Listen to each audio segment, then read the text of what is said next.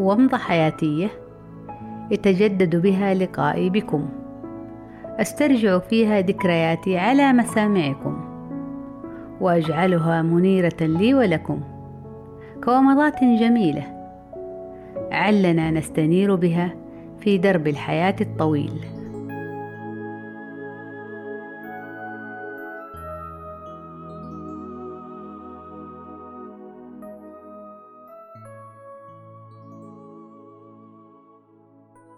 قبل أن أختم حديثي عن ذلك الحي العريق، حي الرويس، ولعلي أستطيع ذلك، فهو الحي الذي عشت فيه سنوات جميلة من عمري، ولي به الكثير من الحكايات والمثير من الذكريات. نعم، قبل أن أختم الحديث عنه فإني سأسرد لكم في ومضتي هذه بعض ذكرياتي التي لا زالت متشبثة في الذاكرة عن بعض أحداث حي الرويس.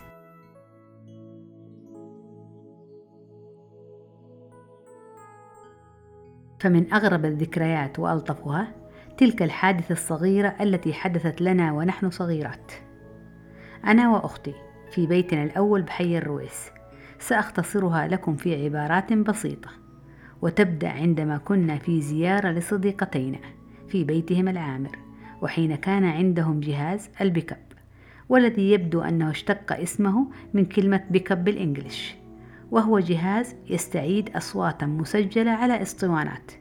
المهم أنهم وضعوا اسطوانة تحمل أغنية جانا الهوى للمبدع عبد الحليم حافظ، وقد أحببنا أنا وأختي الأغنية، فطلبنا استعارة الجهاز واسطوانته منهم، وبالفعل لم يعترضوا على ذلك. وحين ذهبنا بالمطلوب إلى البيت، وقد أصبحنا في اليوم التالي وكلنا حماس لسماع الأغنية، وجدنا أنه لا يستمر ساردا مستمتعا ونحن مستمتعين به كما كان عندهم، بل يتوقف عند كلمة معينة مرددا لها باستمرار مزعج. خفنا كثيرا من عقاب والدتي لاعتقادها بأننا تسببنا في إتلافه، وطلبنا منها السماح لنا بالذهاب إلى بيت الصديقات وإعادة الجهاز، وبالفعل ذهبنا به لإعادته لهم، ولكنهم للأسف قاموا بتشغيله سريعا، وقد سمعنا أنه أخذ يردد تكرار تلك الكلمة أيضا بإزعاج في نفس الوقت الذي نحن فيه نغادر منزلهم، وكان موقفا محرجا لنا وبالطبع لا أنساه.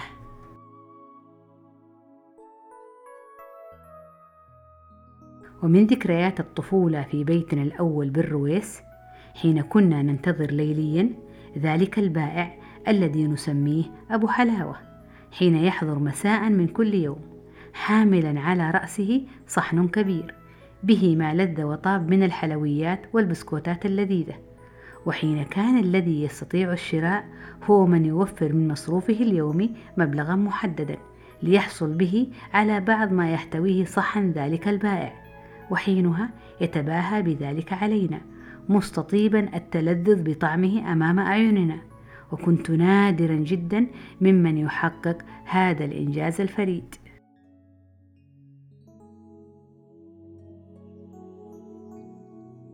أيضا من المواقف التي عاندت فيها كثيرا وعندما اكتشفت الحقيقة ندمت أكثر، وهي مداومتي لفترة ليست باليسيرة على تناول المكرونة بالجبنة البيضاء دون أن أتذوق ولو لمرة واحدة تلك التي تتقنها أمي رحمة الله عليها، وهي المكرونة بالبشاميل.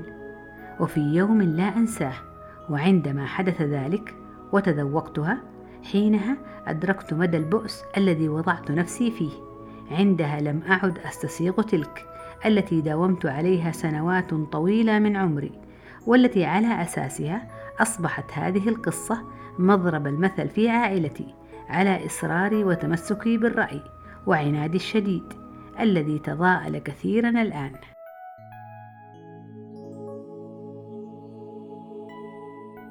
وهناك موقف أيضا لا أنساه أبدا، ذلك الذي تعرضت فيه للطرد من أمام بيت أحدهم، وقد كانت أشر طردة لي في يوم حزين. نعم، في ذلك اليوم خرجت بنيتي الطيبة لزيارة إحدى صديقاتي في بيتهم الذي لا يبعد كثيرا عن بيتنا، وبعد أن انتهت زيارتي لها قادتني قدماي لدكان صغير كان مجاورا لهم، وأنا في طريق عودتي للبيت أخذت أدندن بصوت عالي مرددة بتلحين جميل اسم فوزية. نعم، كنت أقوله بتلحين جميل مرارا وتكرارا، ولم أفطن لما كنت أفعل حتى خرج رجل من داره طاردا لي بعنف وزاجرا لي بشدة ومنبها بالتوقف عن ذلك. عندها أدركت متأخرة ومتأسفة أن هذا الاسم الذي أردده بفن ومزاج هو اسم زوجته. عندها عدت للبيت مسرعة جارة أذيال الكسوف والانكسار.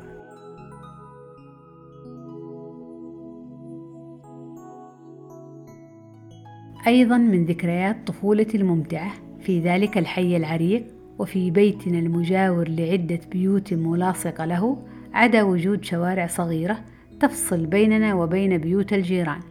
كان أحدها عبارة عن زقاق ضيق طويل يصعب أن يمر فيه شخصان. حدث لي هذا الموقف الذي كأني أراه الآن رأي العين. نعم، حدث في نهار يصعب نسيانه، حيث أرسلتني والدتي يرحمها الله إلى إحدى الجارات، والتي لا بد كي أصل لها أن أسير في ذلك الممر الضيق.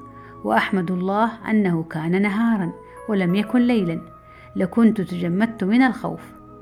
نعم، في ذلك الزقاق، وكنت قد قطعت نصف مسافته تقريبا، إذ بكلب ضخم يقابلني من الجهة الأخرى يريد أيضا المرور من ذلك الممر الضيق.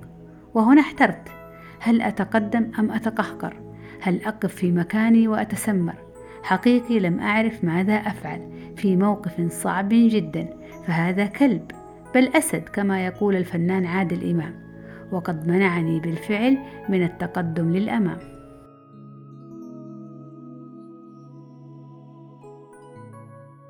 وفي لحظات الخوف تلك تذكرت ما علمتني إياه أمي يرحمها الله، وما كانت تردده أمامنا عندما ترى كلبا في طريقها. ولقد ألهمني الله أن أردده مستعينة به على ما أنا فيه من الخوف والهلع. أردد قائلة: كلب كلبلب، غط راسك وارفع ذنبك، محمد غلبك. وما هي إلا لحظات وأجد أن الكلب قد استرخى جسمه تماما وتنحى جانبا وهدأ هدوءا عجيبا سبحان الله. عندها حمدت الله كثيرا ومررت سريعا بجانبه وأكملت طريقي بهدوء دون أن ألتفت حتى وصلت لنهاية ذلك الممر الضيق سالمة غانمة.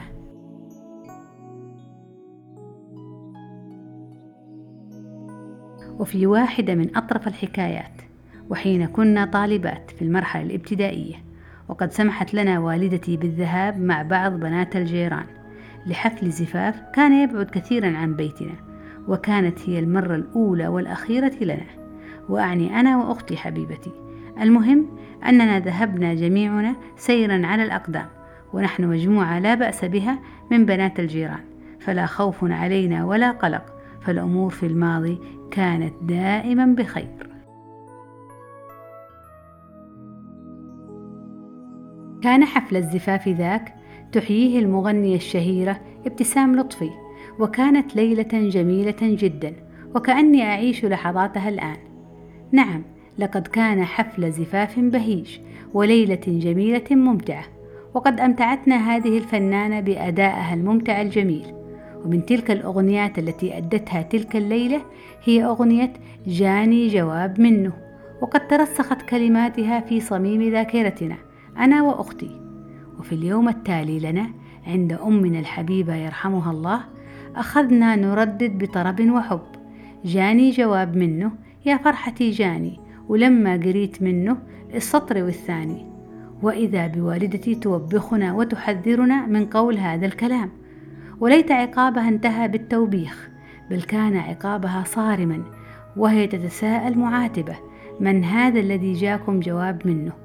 ولقد أوضحنا لها أنها أغنية سمعناها في فرح البارحة، لكن ذلك أيضا لم يشفع لنا، فلقد نلنا أنا وأختي العقاب، ومن ضمنها الحرمان من الذهاب لأي مشوار مع الجارات والأصحاب.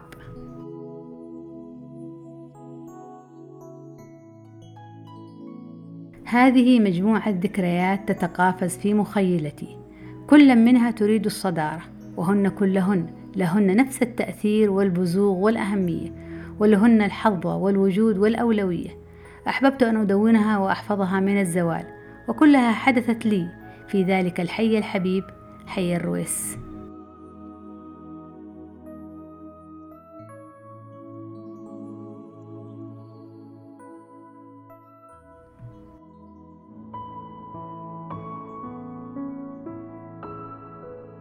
كانت ومضة عابرة في فترة غابرة، وفي مخيلتي حافرة أجمل صورة وألطف ذكرى، على أمل اللقاء القادم للاستنارة بومضة جديدة. دمتم بخير.